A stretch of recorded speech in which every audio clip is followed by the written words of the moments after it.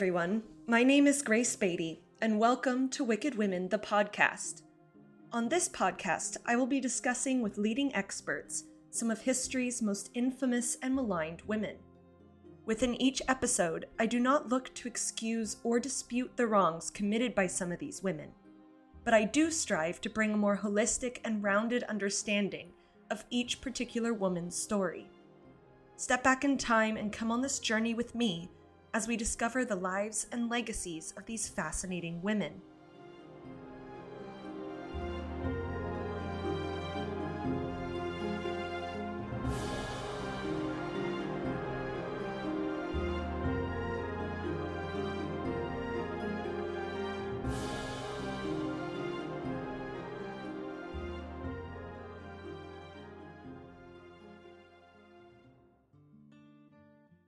In today's episode, we will be talking about the infamous Anne Boleyn, the doomed second wife of King Henry VIII of England. Many people are at least minimally aware of Anne Boleyn, or if not, there is a plethora of resources on her throughout the internet, libraries, museums, and more. So for today's episode, we're going to be focusing mainly on Anne Boleyn's story after her death, and the ways in which her legacy have been interpreted by later generations. Joining me today will be Natalie Gruniger, the creator of the podcast Talking Tudors, and a lifelong Anne Boleyn fan.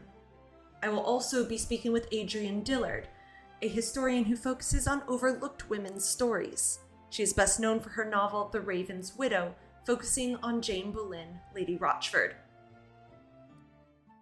When people think about wicked women, Anne Boleyn is usually one of the first names to come to mind. It seems that every generation has its own version of Anne. Slutty Anne, religious reformer Anne, innocent Anne, manipulative Anne, sexy Anne, evil Anne, educated Anne, feminist Anne, the list goes on. Thousands of people flock annually to locations Anne once walked, such as Hampton Court, Hever Castle, and the Tower of London, and gobble up documentaries, films, and TV series that come out regularly devoted to her story. Henry VIII may have tried to eradicate Anne's memory after her downfall, but that only seemed to fan the flames of public fascination with this historical other woman.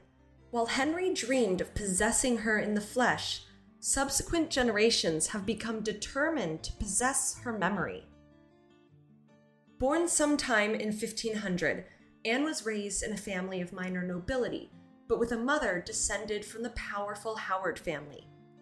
In 1513, Anne was sent to the court of Margaret of Austria, and then to the court of France, in the train of Henry VIII's sister, Princess Mary, on the occasion of her marriage to the French king. These childhood years had a powerful effect on Anne. Seeing women in power who openly spoke their mind and had open views on religion helped shape Anne into the woman she later became.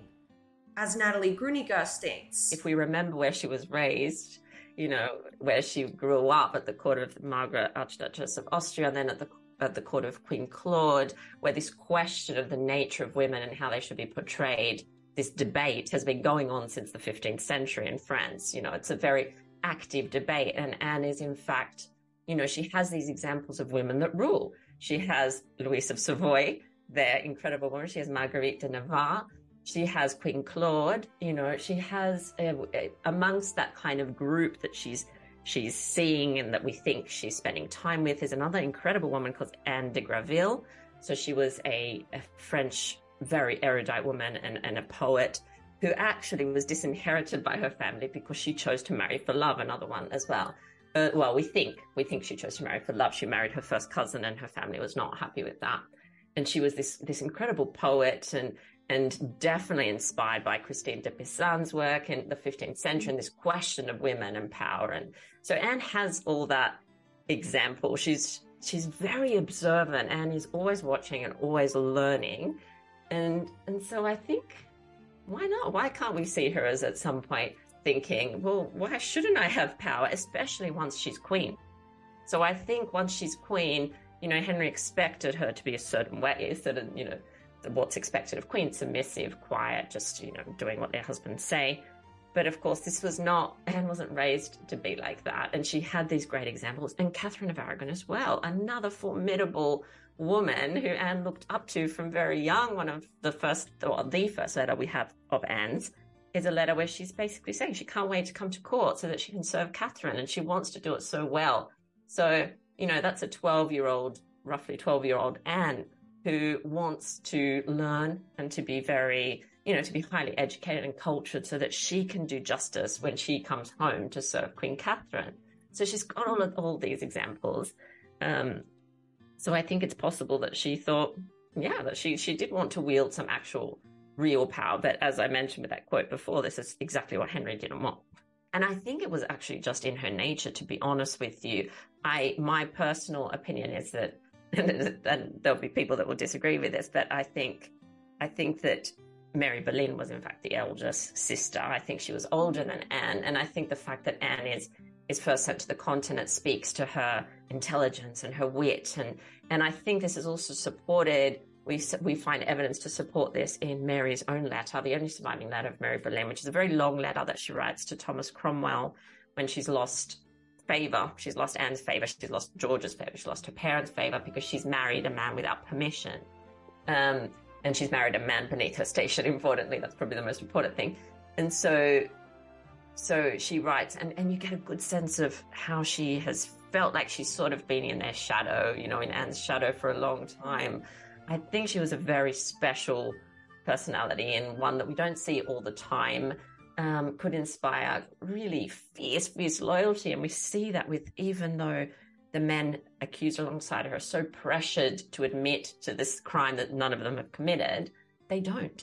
Even when faced with the most horrific end possible, which was a traitor's death, they still just don't incriminate her or say, okay, yes, this is, they just don't, but there's no bargaining there. Only, of course, Mark Smeaton does admit, but we always have to remember that poor Mark Smeaton was not a gentleman like the rest, and he would have faced the full horrors of a traitor's death, which was hanging, drawing, and quartering, had it not been commuted by the king. So you have to always keep that in mind when you think of his admission of so-called guilt. Yeah, so I think strong women, they scare people, don't they? Like in the 16th century, like I said earlier, women were seen to be inferior in all aspects. So, there's this idea that women have to be quiet, that they have to they're either controlled by their father, their husbands, their brothers, some man in the family. And when you have a woman like Anne, who, of course, we should remember also was the first woman when she was made Marquess of Pembroke on the 1st of September, 1532, she was the first woman to receive a hereditary peerage in her own right. This is a huge, huge, big deal. Nothing connected to her relationship with Henry. Well, we can argue that, but she would have kept this for herself and her children had she not married Henry. That was the idea behind it.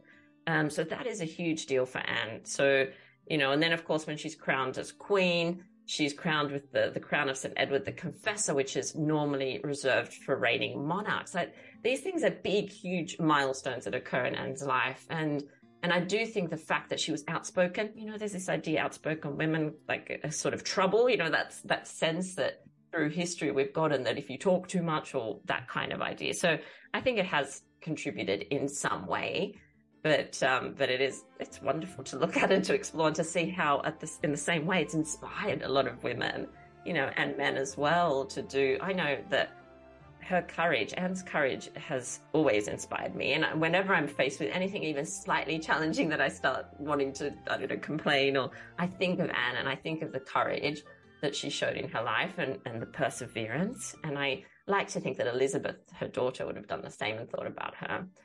So that same outspokenness that kind of attracted Henry at the beginning, he loved it in his mistress. He then despised it in his queen. He couldn't stand it. It still inspires people today. So I think in a way, it was a good thing. We're still talking about her, 500 years later, not just talking, but some people will get into very big heated arguments about her. She's still, this is what amazes me. She still polarizes opinion, but she also still inspires that sort of fierce loyalty that she inspired in the 16th century. I don't think people ever looked at Anne or George Boleyn or Thomas Boleyn and felt sort of indifference. Like, I don't think they ever, I think you either loved them or you really despised them. They're sort of those people that were always kind of divisive and polarizing because I think of how quite brilliant they were, and that doesn't rub everyone up the right way. And I think they were confident. I think they were confident in their skills and in their talents as well, which in the end grated on poor paranoid Henry. Returning to England in 1522, Anne quickly caught the attention of Henry VIII. Many popular histories and fictional portrayals paint Anne as having her eye on the British crown from the moment she returns to England, plotting and planning a path to the ultimate seat of power. What is often ignored or misrepresented as canny sexual manipulation is Anne's continual refusal of Henry's advances. It is only once it becomes clear he will not take no for an answer that it appears Anne sets her sights on a bigger prize than just royal mistress. As Adrienne Dillard states, Anne was very ambitious, and I think that she had, I do think that she went into it as, not necessarily at the very beginning, because I don't think that she was very interested in the king at the time, right? Because she wanted to make a really good marriage that was kind of beyond reproach, and but she did want to move up, right? She wanted to marry Percy. She wanted to move up, and I think that she kind of had Mary's example ahead of her of, you don't want to fall into the trap of being with the king, right? But I think he really tried to woo her with these love letters, and he was promising her these things, right? And he was just so determined and persistent. And I think she kind of thought, well, I'm in this position, right? I am being put in a position of power right now. And I can influence the policy at court. I can influence the religious establishment. I can influence a lot of these things that I shouldn't be able to influence because I'm a woman and I'm a commoner and I'm and for a woman like her who was really smart, she was like, this is a really good situation that I have somehow been put into. And, it's not good in the fact that I have to supplant this other woman, but, she was like, I can change. I can make our court so much more progressive than Catherine can. And she can't even have any kids anyways. She can't give the king an heir. She can't. So I think that she very much justified. There's actually a quote that's from the Book of Common Prayer that says, what the heart desires, the mind justifies. And so I think in her heart, she wanted to use this power, for the good. I'm going to make the best out of it. Right? I'm not going to be like Mary. You're not going to set me aside because I'm going to make damn sure that you can't. And actually, she did make sure he couldn't set her aside. And I think that that's why he inevitably killed her, because he couldn't see any other way out, right? So in the end, it kind of worked against her, because when she did finally say, okay, I'll go into a nunnery, I'll recede from, he was like, oh no, I tried that before and it did not work. So we're going to just stop this from ever going any further. So it worked to her advantage, but also to her disadvantage at the very end. Oh, I still think it's a pretty common idea. But at the same time, because of the progress that women's movements have made over the years, people are starting to not see that as a terrible thing, right?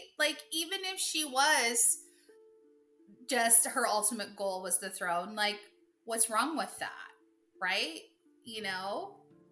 She saw what she wanted to do, and she was working towards that.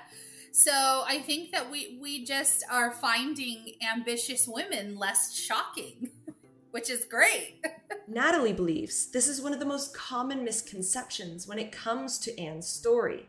If we're talking about sort of myths or misconceptions about Anne Boleyn that I think I've come to understand in, 20 years of studying this period or whatnot, is that one of the most pervasive and I think entrenched misconceptions is this idea that she woke up one day, disgruntled with her life and decided that she was going to topple a brilliant and well-loved queen. I think there's no evidence to substantiate that, I don't think. In fact, I think the evidence paints a very different picture, a much more complicated, complex, nuanced picture of what happened.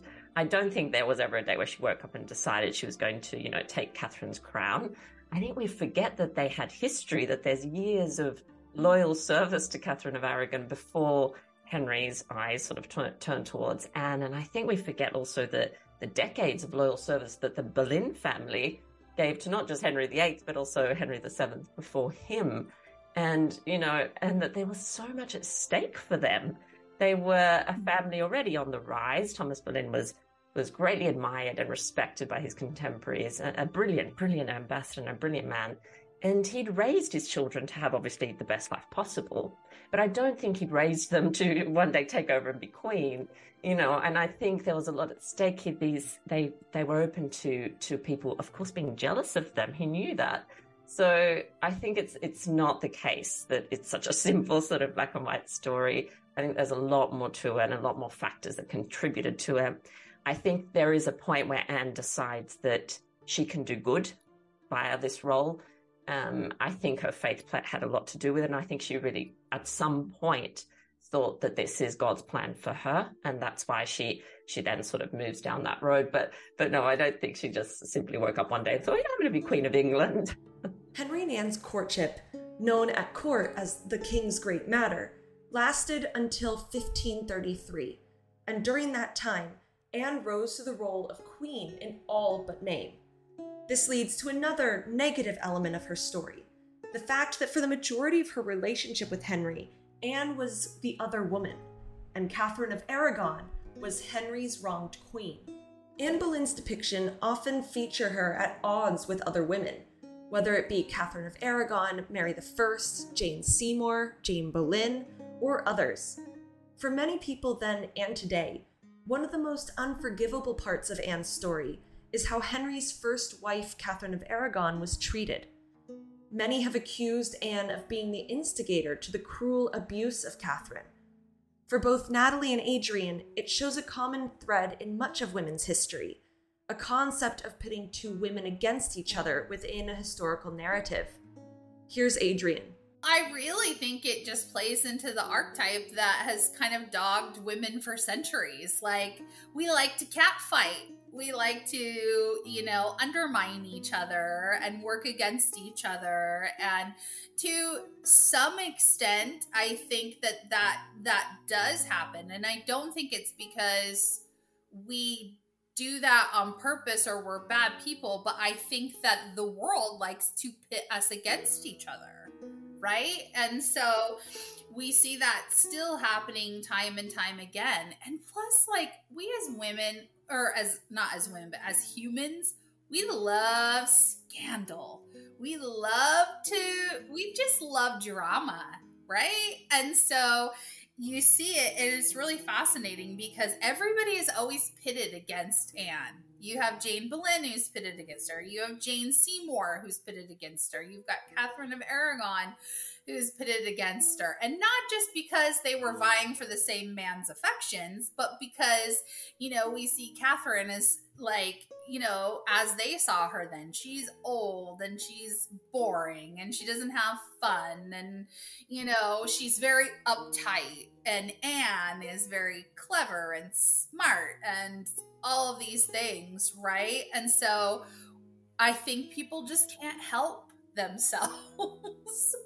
You never see men really pitted against each other in that way because there's always this underlying, kind of like in this between Thomas Cromwell and Henry VIII. Like, obviously, towards the end, there was this drama and this fighting, but at the same time, they're both shown as these very respectable men, and they're just fighting because they have such strong beliefs in what they believe, and the power that they're trying to get, and like, it's inevitable and it's okay. But women, we don't get that same perspective.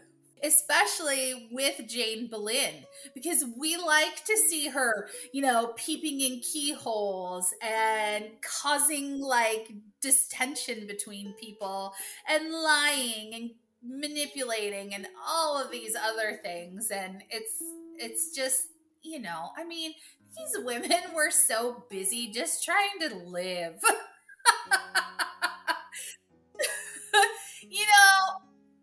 Of course, there was probably some gossip and there was a little bit of sniping, not even just among women, but among the men. We just don't talk about the men doing it, right? There's always a little everyday strife and all of that. But, for the most part, like, these women, they're trying to have babies and raise them and, like, survive in this man's world that's really cutthroat.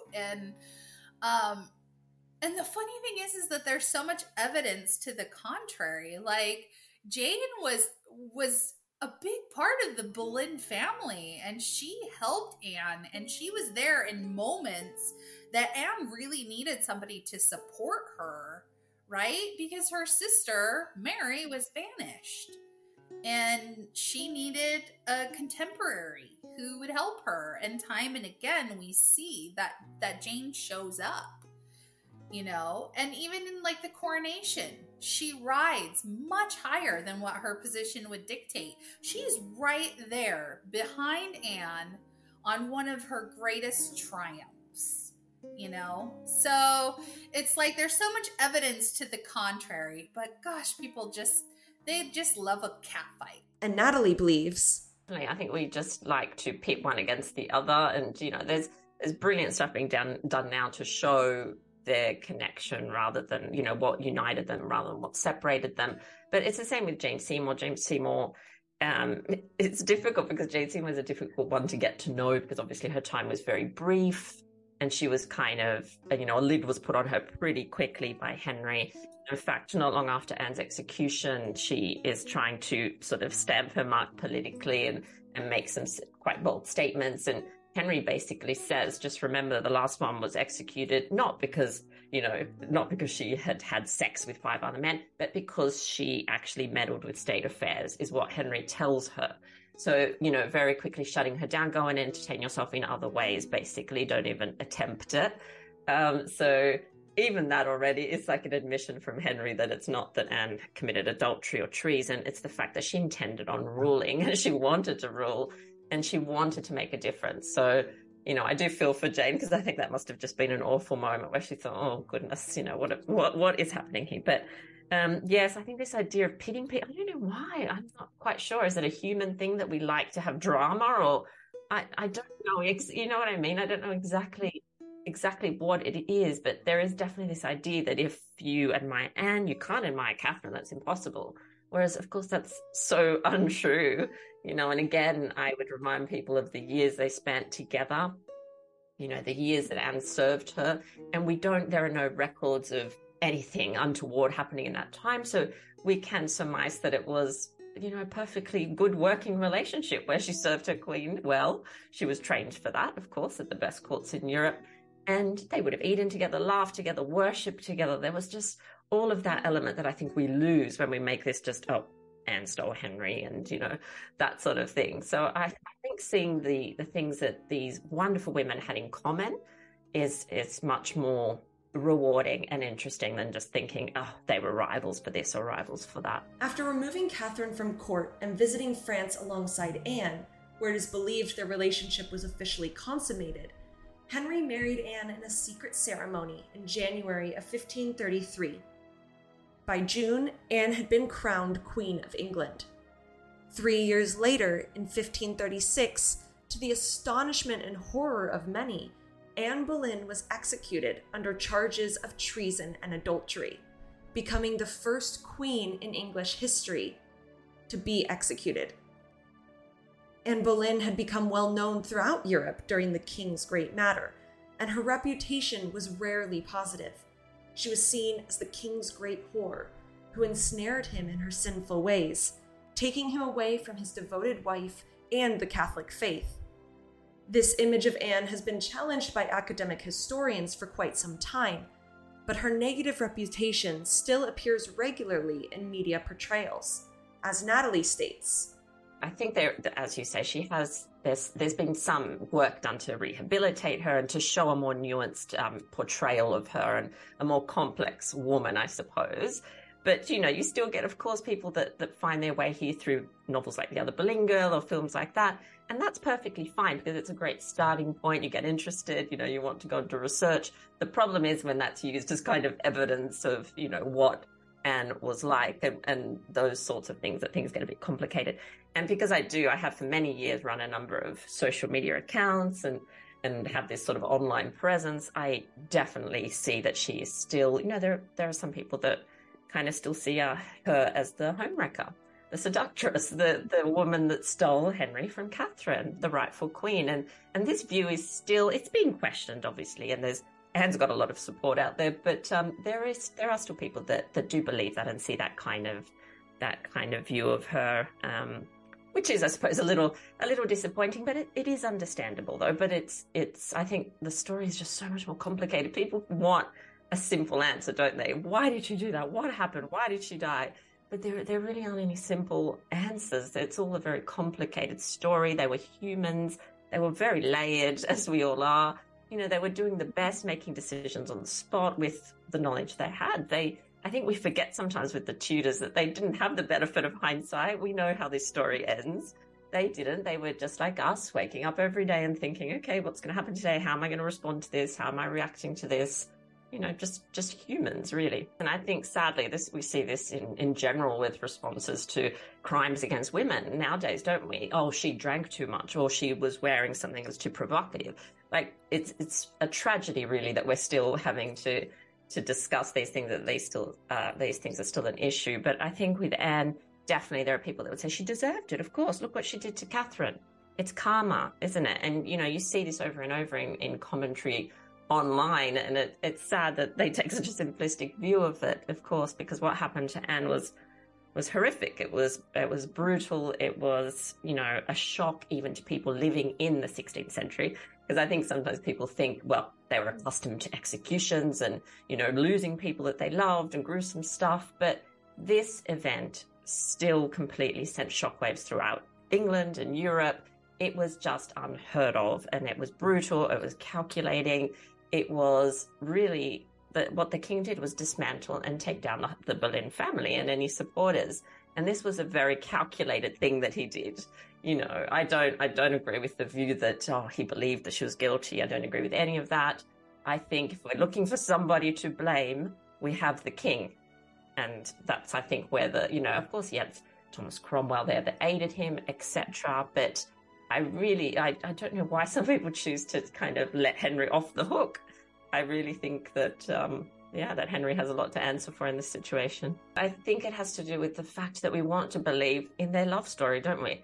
We really want to believe that this was a great love story, that they were in love, that they fell in love, and that then something happened to cause the king to not love her anymore. So I think, if we believe that Henry somehow thought that she was guilty of those crimes, the punishment for treason in Tudor England is execution. You can kind of go down that path of he couldn't do anything about it. Of course he could have, but you can kind of run with that. And it kind of saves that love story a little bit, doesn't it? If he had no choice, if he had to execute this woman because she'd committed these crimes, you can kind of let him off the hook and still believe in the love story. It's much more complicated when you realize that Henry knew she was innocent. Then it's very hard to kind of reconcile the king that could be so charismatic and so loving and so romantic and, with the king that ordered every single detail of his wife's execution. It's just difficult. And I think sometimes we like simple kind of responses, simple answers. and this just doesn't have one, unfortunately. Anne Boleyn's story has become iconic, not only for her unexpected rise, but also for her shocking downfall. Films like Anne of a Thousand Days capture the startlingly short amount of time between Anne's coronation and ultimate execution. This aspect of Anne's legacy has intrigued people for generations, and often sees them return again and again to her story, trying to comprehend the unimaginable. While many people are familiar with the 6 wives of Henry VIII, Anne often stands out among them. She has more films, television series, and books focusing solely on her story than any of the other wives combined. She overshadows the narrative, even when another of the 6 wives, Catherine Howard, was also executed. But what brings Anne's story to the forefront? As Adrian discusses, she defied so many conventions of what it meant to be an English woman, because obviously, she was raised in the foreign courts, and so she had a lot more of the typical behaviors and the attitudes that you would find in these other courts that were, by virtue of where they were, they received so many more of the trends before England did, because England was an island unto itself, right? And so they weren't very far behind, but the people who were in France and in the Low Countries, they sort of were a little more progressive than the English court was. And so she brought this kind of new and exciting way of looking at things. But then I also think that her death was just so shocking. Even people who didn't even care for Anne were just shocked, because a queen had never been executed before, particularly in such torrid circumstances. And, I always say everybody loves a scandal. So it was just this huge scandal and just this monumental thing that happened to this really bright star. And so I think that really contributed a lot to it. It is still as shocking, but not in the way, I guess it's not surprising. It's almost like people are, okay, we've seen this before. It's just not as, I don't think it hits people quite so hard. And I think that's really true even today. The way that people talk about Catherine Howard is so vastly different than the way that they talk about Anne Boleyn. There really was no evidence at all that Anne did what she was accused of, right? And though there really isn't much more evidence that Catherine did what she was accused of, I think that the propaganda machine of the Tudor period was in high gear. By that point, it had had a lot of practice and it had a lot of steam, and it knew how to work. And so there was a lot of, I think, the way that it was treated during the time period, it was oh, she actually did deserve this. Did you read that letter? Did you and look at the way she behaved beforehand. And I still think to this day, there's just a lot of misogyny in the world. We have this view of women, and we see Catherine as just this empty-headed, good time gal who liked to have fun and, like to sleep around. And we still, as a single woman dating today, I'm in my 40s, and there is this perception of even the way that men treat us, right? They send us unsolicited gross pictures, and they expect that, we're going to put out on the first time, and we're going to, and I think that that's the way that Catherine Howard was viewed, because she was very strong in her sexuality, right? But part of that comes from the fact that she was groomed to be that way. So they ignore the grooming, and it's like rape culture today. Well, what were you wearing? What were you doing? Where were you alone? So I think that definitely has a big part of it.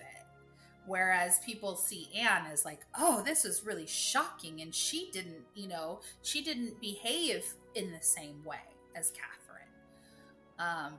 Because a lot of her stuff is, we talk about her being a reformer, like, right? Her Protestantism, her links to religion. But Catherine doesn't have that. So it's really unfair, because both are equally shocking and equally undeserved.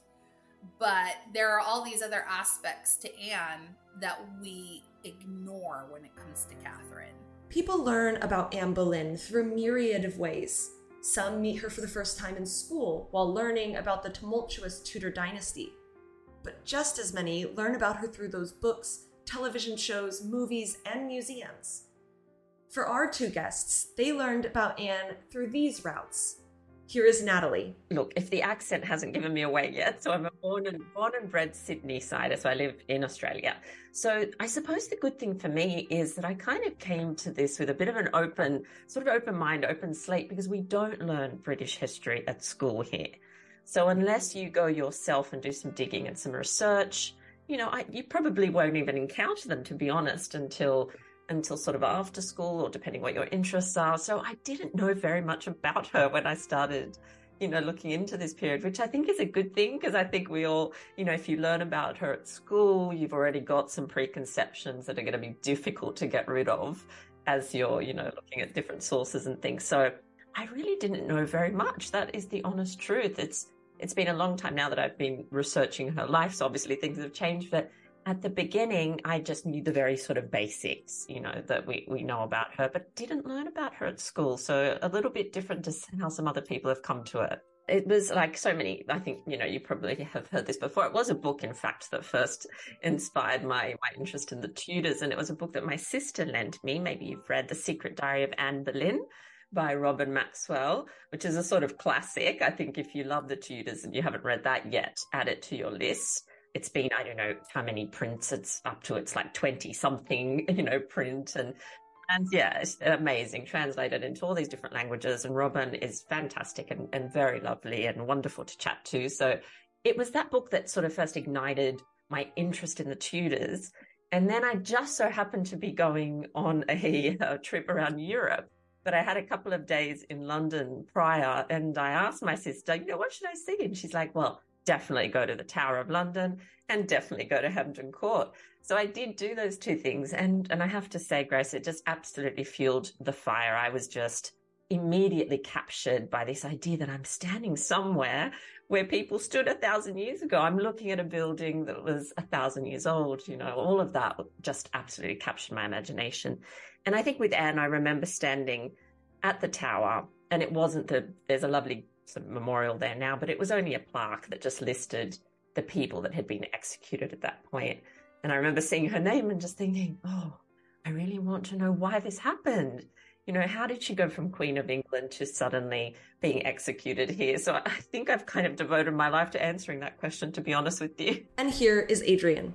Well, ironically, it's kind of funny. I think that the first time I ever heard mention of her actually was when I was in like middle school. So I think I was probably like 12 or 13. And we just like literally was just kind of a mention of her and Henry VIII. And mostly it was about Henry. It wasn't really, I think she just was mentioned once. And I never really thought about her again after that until the other Boleyn girl came out, and I took my mom to see it, And it was so funny because, like, my mom, she does not know, like, she doesn't really know anything about history. She just kind of like went along because I wanted to go. And through the whole thing, I was like, this isn't right. No, I don't think that happened. No, I'm not sure how I feel about this. And I didn't know anything about her, right? But it was just like some kind of instinct in me that said, this doesn't sit right with me. So of course I had to go out and start, reading about her, and that's how I got interested. It's interesting, even just since that movie has come out, seeing it's almost like it inspired all of these, talking Tudors and the Anne Boleyn files and the Tudors. Like, it inspired all of these things to kind of come into existence. And just seeing how the perception of her has changed over the last 2 decades has been amazing. That's crazy to think it's been like almost 2 decades. Even though she was, pretty terrible in that book and that movie, you still felt this empathy for her. And, I know that Natalie Portman is probably not everybody's favorite Anne Boleyn, but just seeing her at the end on the execution block or scaffold, and feeling what it was like, what it must have been like for her. And then you also had this really deep empathy for George Boleyn and Mary Boleyn. And, I think that reflects in Anne as well, because we see her compared to the two of them.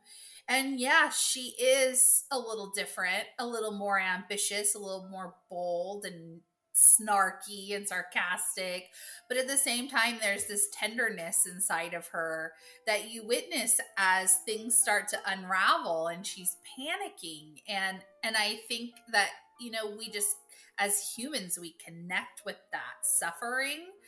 And so I think it really did inspire a whole different way of looking at her. Anne Boleyn's appeal has never waned. But in recent years, she has taken on a new image as a feminist icon. Her ambition, manipulation, and sexuality, so reviled by previous generations, are now often celebrated as proof that she was a woman well ahead of her time. But she has also taken on the persona of a religious reformer for many today, attempting to combat the negative versions of Anne and instead focus on her charitable efforts. As Natalie points out, this has become a prominent aspect of Anne's story in media portrayals. Yeah, the question of how much Anne influenced the English Reformation is a big one. And again, another one of these things that is absolutely hotly debated and people have different views. I definitely think she played a role. How much of a role is obviously tricky to assess. But so one of our accounts suggests that Anne, in fact, suggested a solution to the great matter to Henry. And that was, of course, the work of William Tyndale. And a particular work called Obedience of a Christian Man. So this is a scene we have seen fictionalized because, it's a powerful scene for Anne if this is how it played out. But basically in this book, it's quite, there's a lot of things in it, but it basically argues that argues for the supreme authority of the scripture in the church, so the word of God, and the part that Henry loved, of course, argues for the supreme authority of the king within his own realm or within the state. And the story or the account that we get from the Elizabethan period is that Anne had marked some passages to show Henry read, and I can't remember them word for word, but there are things like, if one of Henry's subjects sins, then he should be judged by the king, nobody else, just by the king. But if Henry sins, he should only be judged by God, and no one else could kind of say anything about that. Henry is only answerable to God, whereas his subjects are answerable to him and nobody else. So there's no room for the Pope in this version. And Henry loved it. And he apparently said, well, this is a book for me and all kings to read. That sort of line has gone down in history. So there is, of course, this possibility that this is true, that Anne definitely owned books by William Tyndale. Her 1534 edition of the Bible translated by Tyndale still exists, still in the British Library. So she definitely was interested in reform. She had a genuine interest in monastic reform. She had a genuine interest in getting the Bible out there in the vernacular and encouraging people to read the Bible in their own language. And she, in fact, owned Bibles in French and in English, and encouraged her ladies later when she was queen to read them in English. So it makes sense that she played this part. That does make sense. But unfortunately, what's difficult is to assess where Anne's influence ends and where Henry's ego took over. Because I think, we know Henry had the size of Henry's ego is impossible to actually even describe when you know that you are, there's God and then there's you. That obviously plays a big part in this story. He doesn't see himself as answerable to anyone else. He loves the idea of being supreme, head of the church in his own country. He loves the idea of getting rid of the Pope. This is all, this all really appeals to him. So I think that she definitely did play a role, but to what extent? Would Henry have gone down this road had it not been for Anne? I don't know, because he really did all of this so that he could marry her. So, would it eventually have happened? Yeah, probably, because it seems that things were heading in that direction. People were more interested in these questions of reform and all this sort of stuff. So I think she played a part, but I think the fact that she's a woman obviously has also played a role, because, as I'm sure, Grace, that in this period, women were seen as inferior in every aspect. So intellectually, physically, emotionally, morally, importantly, morally, and they were seen as a sort of corrupting element, as an element that could tempt people to do things that they probably shouldn't do.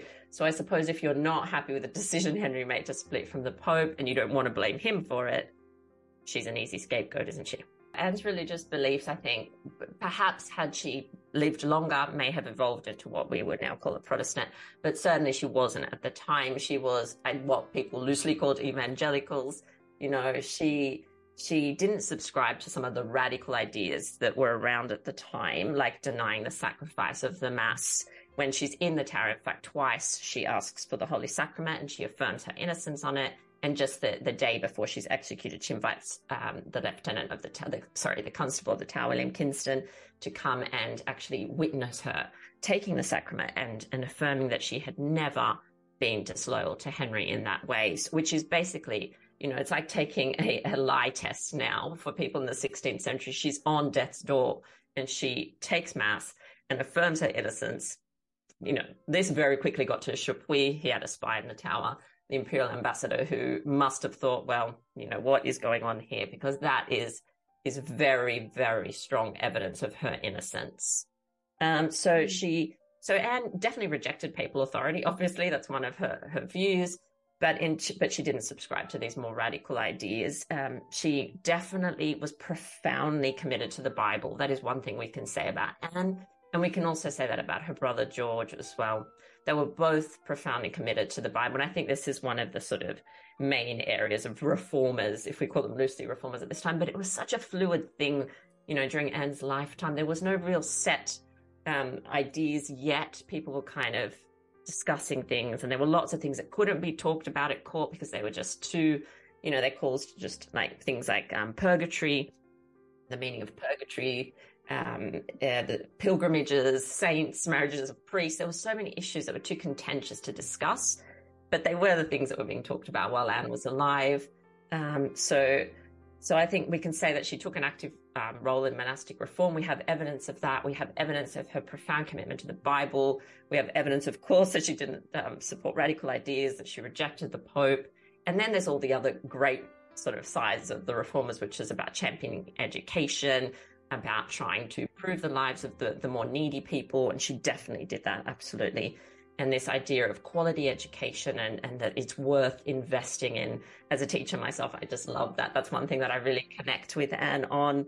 And she promoted scholars. She promoted other reformers. She was sort of seen a little bit like a sort of safety net, during her time, her ascendancy and her time as queen. If people got into trouble on the continent or whatnot, having books that were banned, they did tend to reach out to Anne Anne herself owned many banned books and was able, of course, through her influence to not get into trouble with that. But so yes, this idea that she was this Protestant martyr is one of the views. And I think we get this, of course, from the Elizabethan period. And it's just being carried on as well. Because when they're trying to rehabilitate Anne, they're trying to curry favor with Elizabeth, who is a Protestant. Of course, they're just reading the story backwards there again. But she probably would have gotten there, I think, had she, been allowed to live longer. But I think important to note that neither her or Henry were Protestants. People I think sometimes get confused because he kicked off the Reformation. They think, oh, he wasn't.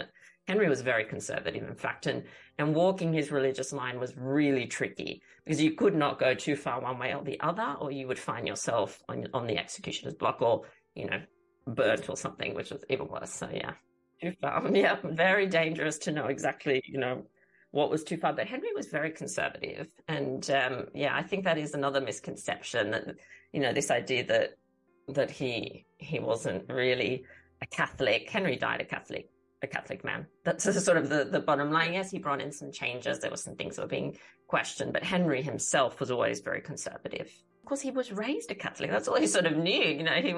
This is what he'd been sort of known from childhood. And I don't think the problem was ever the sort of dogma or the points of religion. I think it was more, as we've said, that he really enjoyed this idea of not having anyone as an intermediary between himself and God. And the fact that we see, in 1534, these kind of acts of parliaments are passed, and basically they stop people from being able to reach out to a foreign power, to appeal to anybody else. He is the power and the only power in his realm once all those acts are passed, and it makes it very difficult for anyone to challenge him on absolutely anything. It's very dangerous, and that's why we see, of course, members of the Pole family fleeing overseas, because it's an impossible situation. You either agree with Henry or you die. That's basically your two choices that you have. And so very difficult and challenging time for the English people. However, Anne Boleyn's life and legacy is still hotly debated. It seems we will never stop arguing over her, admiring or reviling her, reinventing her, or discussing her. Within the surge of reinterpretation, many of the negative opinions and misconceptions surrounding her story have stayed. While there are depictions of Anne as a modern feminist icon, you will still see portrayals such as the other Boleyn girl, showing Anne in a shockingly bad light. For Natalie, people's opinions on Anne Boleyn have always been divided, and she doesn't see that changing anytime soon. It's still quite a bit of a mixed bag. I think it depends on your generation. It really does, and depends on, I suppose, your moral code and your, whenever we're looking at history, we're looking at through our own lens, aren't we? So it's sort of tricky to say, but I think generally, yes, there is this feminist, obviously, angle now, which is wonderful. But like I said, there are still the people that can't quite get past the fact that she was the other woman, and that causes them a lot of difficulty, and they're not able to, they feel that an injustice was done to Catherine, and it was 100% absolutely. But I think laying the blame on Anne is just an easy way out again. Like, I don't think, I think it's a much more complicated story. And if we want to learn from it, then certainly getting below this sort of surface level look at, oh, well, she's the other woman, and Catherine was the sort of saintly one that was set aside. It's the same with the treatment of Mary, who became Mary the First. People don't like, for some reason, to blame Henry for that. It is just, let's just blame Anne for Mary's treatment. The sad thing with that aspect is that Mary found out very quickly after Anne's execution that, because her life got a lot worse, that it was in fact her father that was, that was pulling the strings. And so that's an interesting thing, a little bit off topic, but interesting. So yeah, I think going a little bit deeper, looking below surface level, I think it's generally positive. We're seeing her inspire a lot of young people, a lot of websites and blogs and podcasts obviously coming out to study her, which is absolutely fantastic. But I think we've still got some work to do as well. She has this far-reaching effect, and it really crosses boundaries. I'm currently running a course on Anne Boleyn, a year-long course, and we have people from many different countries. In fact, we've got more people from outside of the UK than there are from the UK. So I think that's a really impressive legacy in itself. But I think it's the fact that Anne she's flawed. She's beautifully flawed, in fact. And that's one of the things that attracted me to her in the first place. There's so much mystery that surrounds her. And, we love a good mystery, don't we? We love when we're not sure about something and you can dig deep and try and work out the answer. So there's mystery. There's a lot that's unknown about her life. There's a lot that's debated, even the things that, we don't even know when she was born. And this is just still hotly debated issue today, how she spent her time while in France. There's no documentary evidence of that. There's just so much. So I think that mystery element is very appealing. Whereas if we look at somebody like the brilliant, absolutely wonderful Catherine of Aragon, there's more things that are certain. We know more that element of mystery is not really there. Of course, because she was raised to be a queen. So there's that. And I think the fact that there are all these questions leaves Anne really open to interpretation, as we've seen over the centuries. She's kind of re-examined and she's, people try and rehabilitate her. But what we see is in all these Annes of the centuries, like the Elizabethan Anne, the Victorian Anne, we see a reflection of the preoccupations of that time is what we see. So she's sort of reinvented and made into be whatever is our concerns at the time. So she's open to interpretation, which I think then leaves the possibility for people to connect with her in many different ways. I think she is, I think there's a kind of mysterious quality to it too, which in a way is the same when you meet people today. You meet someone, you immediately get on with them. And sometimes people suggest, they're part of your soul family or they're this and that to try and explain that connection. I think the same thing happens with historical personalities. Sometimes you read about a person, they're interesting, but you don't have that connection.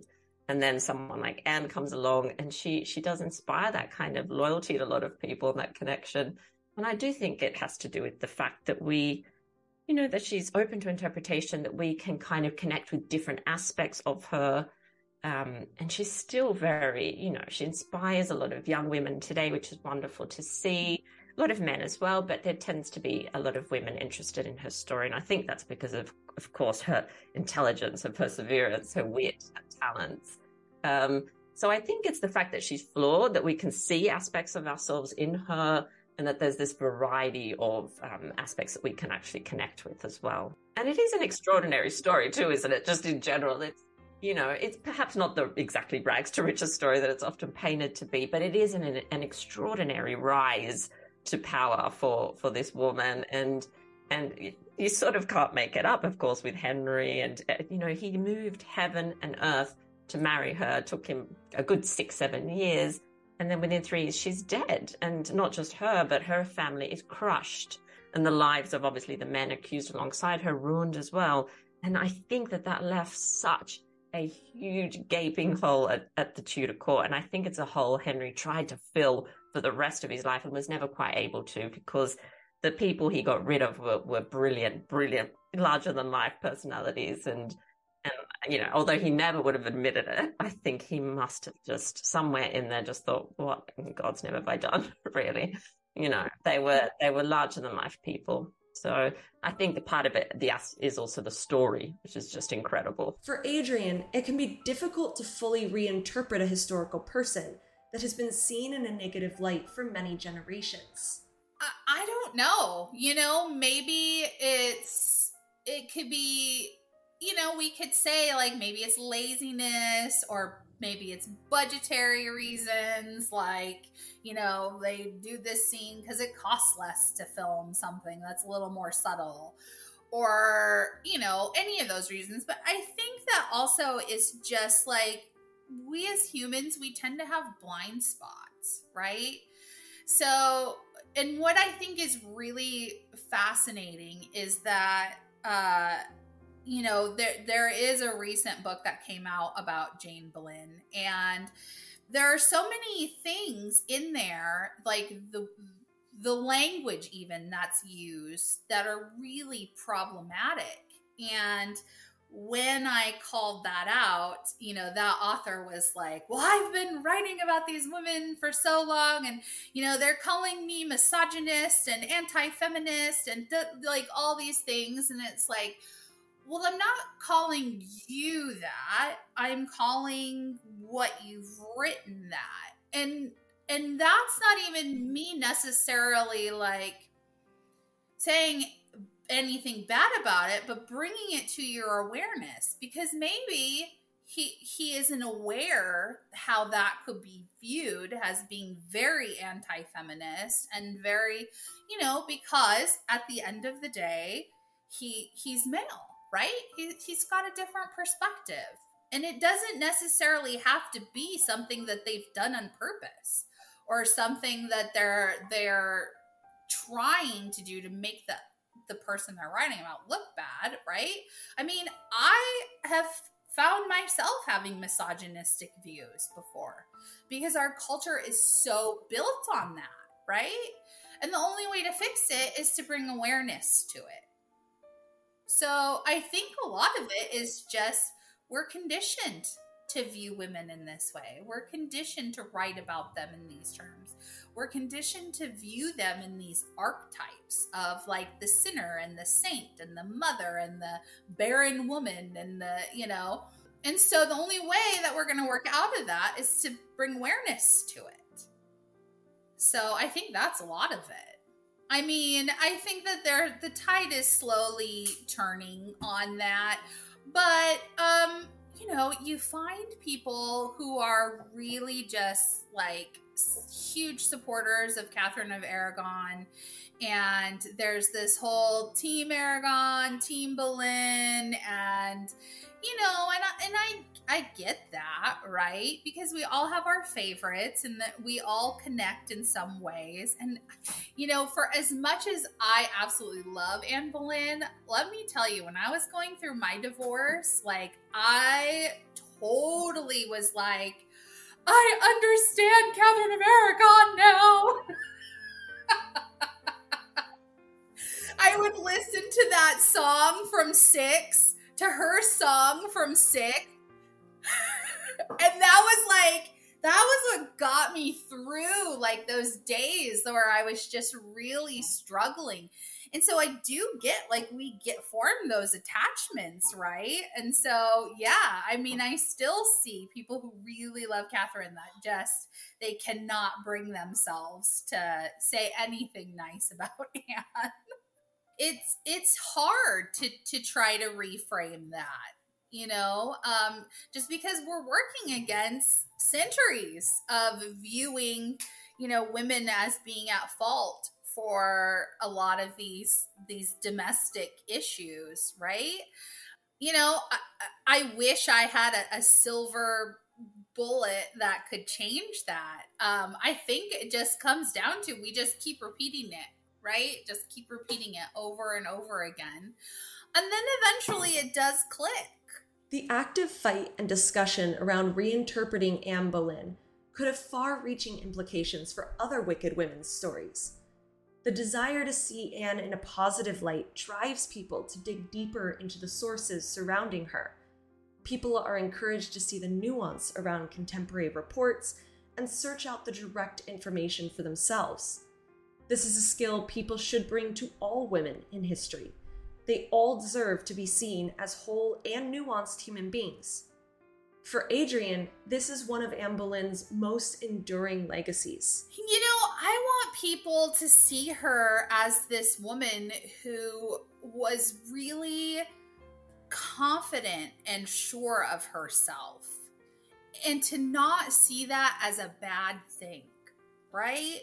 Because we want women to be confident and assertive and sure of themselves, and to chase after their dreams and chase after the things that are important to them. And, Anne very much did that. I don't know that I believe that she ever was in love with Henry.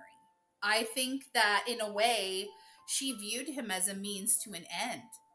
And obviously I think that they were very well matched in their mannerisms and their intelligence and the things that they loved. Like they were actually a really good match. And so I think that in the end, like, they could have been really great companions. right? Because there was just so much that they had in common, and they could debate things and challenge each other. But you can't do those things with a king, you know, particularly a tyrannical king. So, but I just really want people to see, like, she was not afraid of her convictions, and she did what she thought was the best course of action, the most efficient course of action, which I think we as women should do, right? So that's what I hope they take away from that. Because everybody is a shade of gray, right? We're never black or white. We're a shade of gray. And that's how we need to view her, because she did have some, she could be kind of cruel and vindictive, and she could. I mean, she did, right? But I don't think any of us can say we never had those moments where we were just so focused on what it was we were trying to accomplish that we did not speak in the best way. I know I've been guilty of cruelty in my past as well, right? So I think that, we need to also view those acts in context of her time and her position and all of these other mitigating factors. I love seeing Anne in so many forms, and seeing her life kind of examined in, more in detail in different areas. So, we've got Natalie Grueninger book, which really focuses on her last days, her last year. And you have, Natalia Richards' fiction book called The Falcon's Rise. And I actually just got done listening to the audiobook of that. And it was so fascinating because I never really thought about Anne as a child, really, and so I just love how people are starting to sort of focus on different areas of her life that we've really kind of missed out on. Meanwhile, for Natalie, the concept of legacy when it comes to Anne has many facets. Legacy is an interesting one, isn't it? Because I think people automatically always think about a sort of tangible thing. And of course, the first thing that comes to most people's mind when you say legacy and Anne is Elizabeth I. For a Boleyn to at the end of this extraordinary story, for a half Boleyn to be on the throne is quite exceptional. I think that is the other reason why we're so captivated by this story, because of what we know, happens during Elizabeth's reign. And we sort of feel like Anne's been vindicated a bit in a way. So that in itself is extraordinary. But I think more importantly, for me, what I would like to see is less, when we're talking about Anne, less division. I would like to see sort of more unity. I've seen how her legacy and how her story can inspire real changes in people. And I've seen how it can connect people from all walks of life, from all over the globe. And I think that's such a beautiful thing. And if we focused on that and learning about the sort of positive aspects and the example she set in terms of courage and perseverance and intelligence and wit and all these sorts of things, that would make me very happy if I didn't have to respond to, what about Catherine? And what about what she did to Mary? And what about how she stole Henry? Like I would love not to have to. And most of the time now I don't respond because I realize that there's nothing that I can say to those people that's going to actually change their mind. Anne was not a saint. Somebody else accused me of that the other day.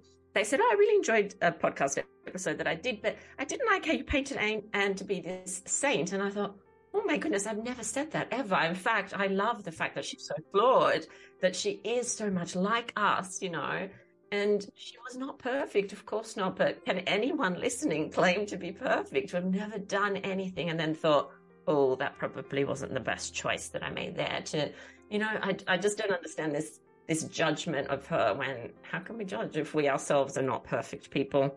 And as I've said already before, Anne had this incredible side, but she also had, she could be very rash. She could be she had a temper on her. There's no doubt about that. You know, I think sometimes her actions were counterproductive. She acted before she kind of thought it through, which we've all done at some point. So I admire those faults in her, because I think in the end, the courage and the dignity she showed just says a lot about her character, I think. And she was very loyal and very committed to her family and to the people supporting her. So all those aspects I'd love for us to sort of carry through and let us inspire our everyday lives today. And just, yeah, of course she wasn't perfect. You know, I don't think anyone is. And I think that's why people are so attracted to her story, because there's that, like I said, the element of mystery, but also just being able to connect on many different levels with her, I think is really important. The pressure that she had is often, and so when I was writing my book, The Final Year of Anne Boleyn, I wanted to really show the context of those sort of last 18 months of her life, and place her, you know, her downfall didn't occur in this sort of vacuum, which sometimes when we're looking at her downfall, we only look at the months of 1536. Yet that we can learn so much from just going back a little bit more and understanding what's going on in Europe, what the political situation is like, what is happening at home and abroad, all very important aspects that contributed to what happened to Anne Boleyn.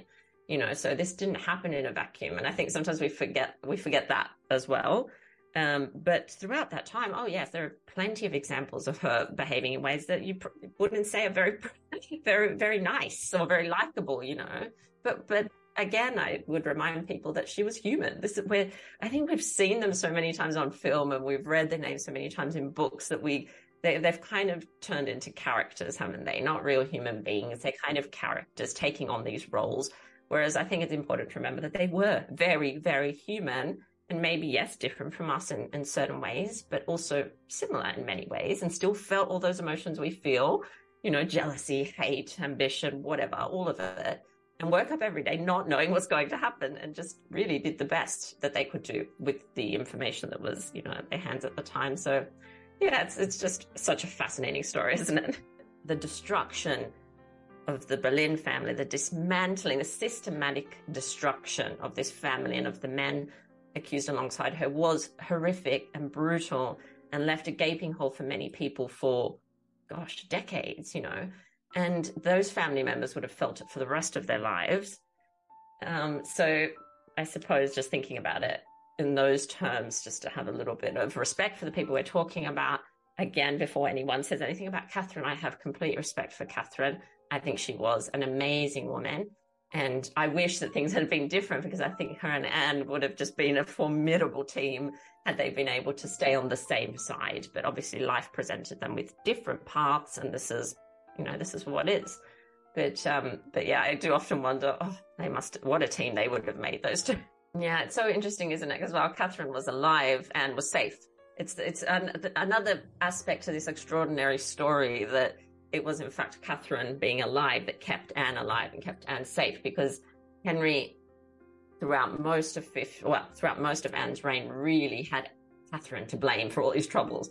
Any trouble, it was Catherine's fault. You know, she said, I can't have an alliance with the emperor because of Catherine. And then suddenly Catherine dies, and Henry's left looking around for someone to blame. And of course, Anne is the easiest person to blame for all his troubles. So it's interesting that while she's alive, Anne is basically safe. Yeah. And then of course all that falls apart, and Anne is left very vulnerable. And if Henry, there was no other way really, because had Henry annulled his marriage, or attempted to annul his marriage to Anne as well, it's like basically saying, oh yes, I was wrong for all these years, and Catherine, the emperor, the pope, everyone else was correct. Henry is never ever going to admit to being in fact he doesn't, he's incapable of admitting to making mistakes. So to have annulled his marriage to Anne would have, in a way, admitted that they were right and he was wrong, that she should never have married her, that it's caused him a lot of problems, you know. And then there's the issue of then their children, Elizabeth, then he's seen what's happened with Mary. She's refused to accept that she's not the rightful heir. Would Elizabeth do the same thing later on? Would people then come in support of Elizabeth? You know, there's all these things that are left kind of open. And I think that it would have been like accepting the Pope's authority again and accepting that they were all correct and he was wrong. And I don't think he would ever have done that. So I think he was waiting for a solution that was more permanent. When she stood up at the scaffold so courageously and whatnot, she did ask that I think you probably know the speech. And if any person will meddle of my cause, I require them to judge the best. So I think just keeping that in mind when we are having discussions about Anne and about any person from history, really,